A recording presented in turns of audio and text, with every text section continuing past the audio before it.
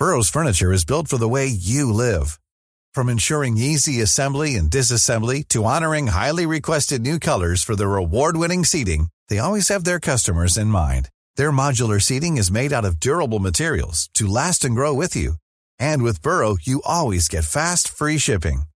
Get up to 60% off during Burrow's Memorial Day sale at burrow.com/ACAST. That's burrow.com/ACAST. burrow.com/ACAST. Ryan Reynolds here from Mint Mobile. With the price of just about everything going up during inflation, we thought we'd bring our prices down. So to help us, we brought in a reverse auctioneer, which is apparently a thing. Mint Mobile Unlimited Premium Wireless. How to get 30, 30, how to get 30, how to get 20, 20, 20, how to get 20, 20, how to get 15, 15, 15, 15, just $15 a month? Sold! Give it a try at mintmobile.com/switch. $45 up front for 3 months plus taxes and fees. Promo rate for new customers for limited time. Unlimited more than 40 gigabytes per month. Slows full terms at mintmobile.com.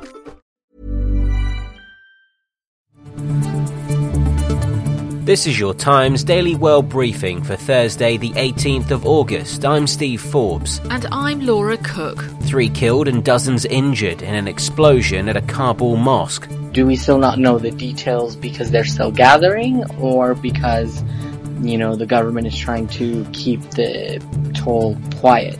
And wildfires rage across southeastern Spain.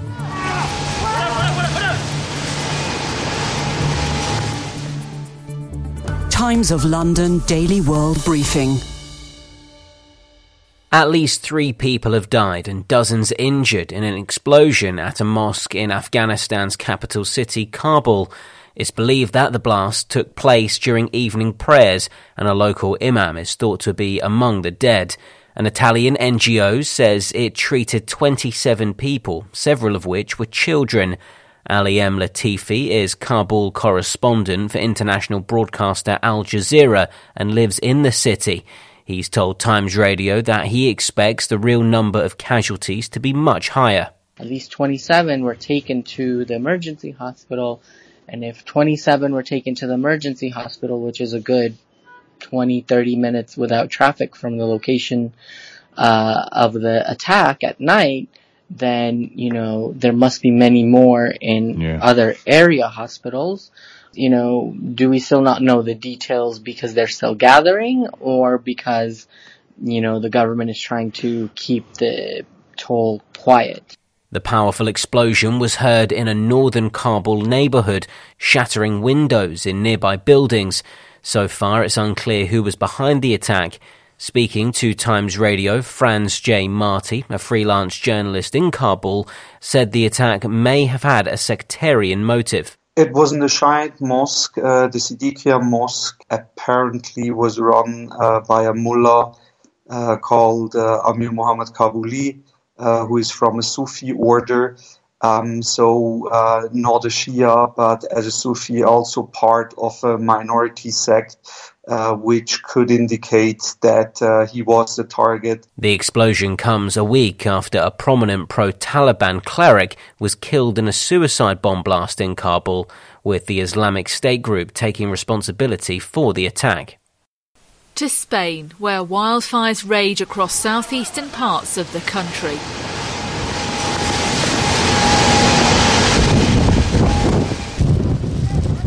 Firefighters were running from a violent blaze in the Valencia region as they'd been trying to stop the fire reaching a residential area.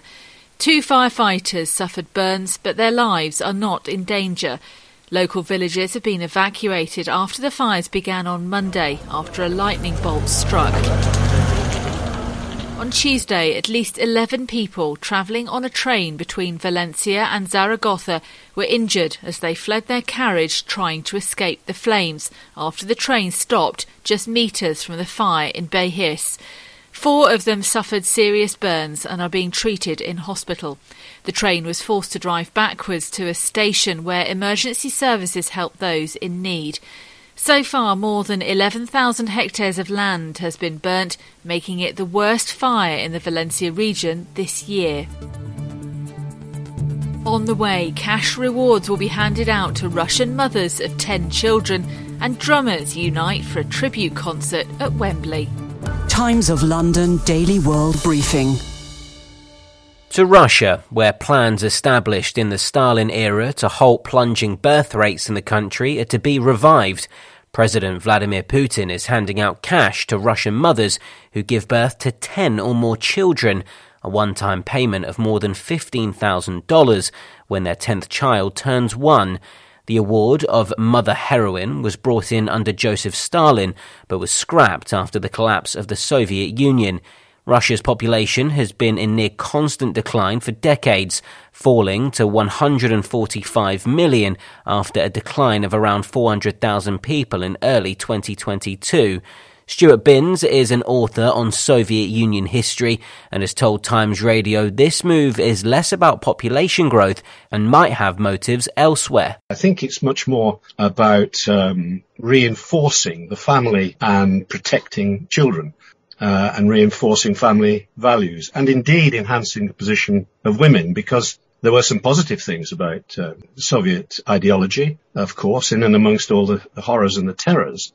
And one of the positive things was enhancing the position of women within Soviet society. The money will only be dispersed if all of a mother's 9 other children are still alive, although there are exceptions for those who die in armed conflict or a terrorist attack. They'll also receive gold medals decorated with the Russian flag. Stuart Binns explains how the awards were handed out in the 40s. As in many things Putin is doing and Stalin did, it's more about symbolism. 10 children does seem to be a bizarre number. Although in fact in 44, as well as these mother heroines, there were also orders of maternal glory and different levels of that, where so you could get stuff if you've got 9 children, 8 children, or 7 children. On the one hand, it's reinforcing the importance of women, but on the other hand, it's condescending. We head now to the US, where the man charged with stabbing Sir Salman Rushdie has spoken to the media, saying he's surprised to learn the author's still alive. Hadi Matar, who's 24, denies charges of attempted murder and assault after the writer was seriously injured last Friday in the state of New York. He's been speaking to the New York Post from jail, accusing Sir Salman of being someone who attacked Islam.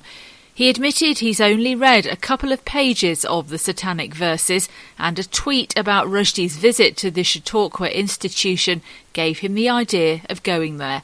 Matar also told the paper he respected Ayatollah Khomeini, but wouldn't say if he was inspired by a fatwa issued by the former Iranian leader.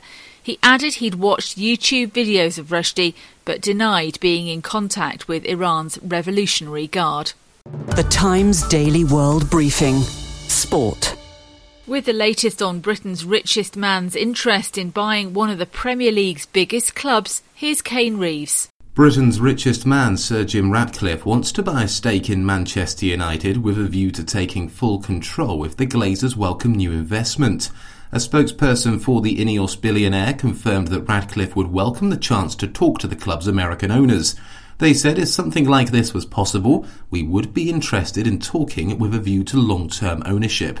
Sir Jim already has a football interest, being the owner of French Ligue 1 side Nice.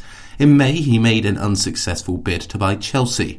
The news comes after Elon Musk, the world's richest man, said he was joking after tweeting he was going to buy Manchester United. The Times Daily World Briefing. Entertainment. Some of the biggest names in rock and roll have signed up to a tribute concert at Wembley Stadium in memory of Foo Fighters drummer Taylor Hawkins.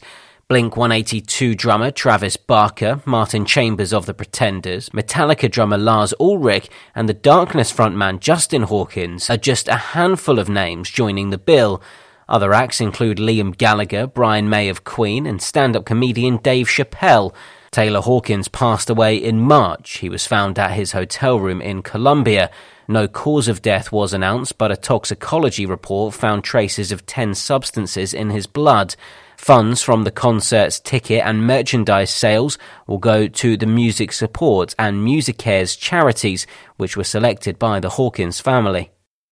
And finally, you'd imagine where there's water, you can surf. Well, not in Venice. The city's mayor has labelled 2 people who were filmed surfing on motorised boards through the Grand Canal idiots that have made a mockery of the city. Luigi Brunaro also posted on Twitter offering a free dinner to anyone who helped identify the pair. The two have since been found and fined, with their boards confiscated. Surfing, along with other water sports such as paddleboarding and canoeing, are prohibited on Venice's Grand Canal. Visitors to the city are also banned from swimming in the canals and from eating on the steps of monuments. In 2019, the city fined two German travellers nearly $1,000 for making coffee on the 430-year-old Rialto Bridge. And that's your Times Daily World Briefing for Thursday, the 18th of August. This podcast from The Times is brought to you in partnership with Google Podcasts. Planning for your next trip? Elevate your travel style with Quince. Quince has all the jet-setting essentials you'll want for your next getaway, like European linen, premium luggage options, buttery soft Italian leather bags, and so much more. And is all priced at 50 to 80% less than similar brands. Plus, Quince only works with factories that use safe and ethical manufacturing practices. Pack your bags with high-quality essentials you'll be wearing for vacations to come with Quince. Go to quince.com/pack for free shipping and 365-day returns.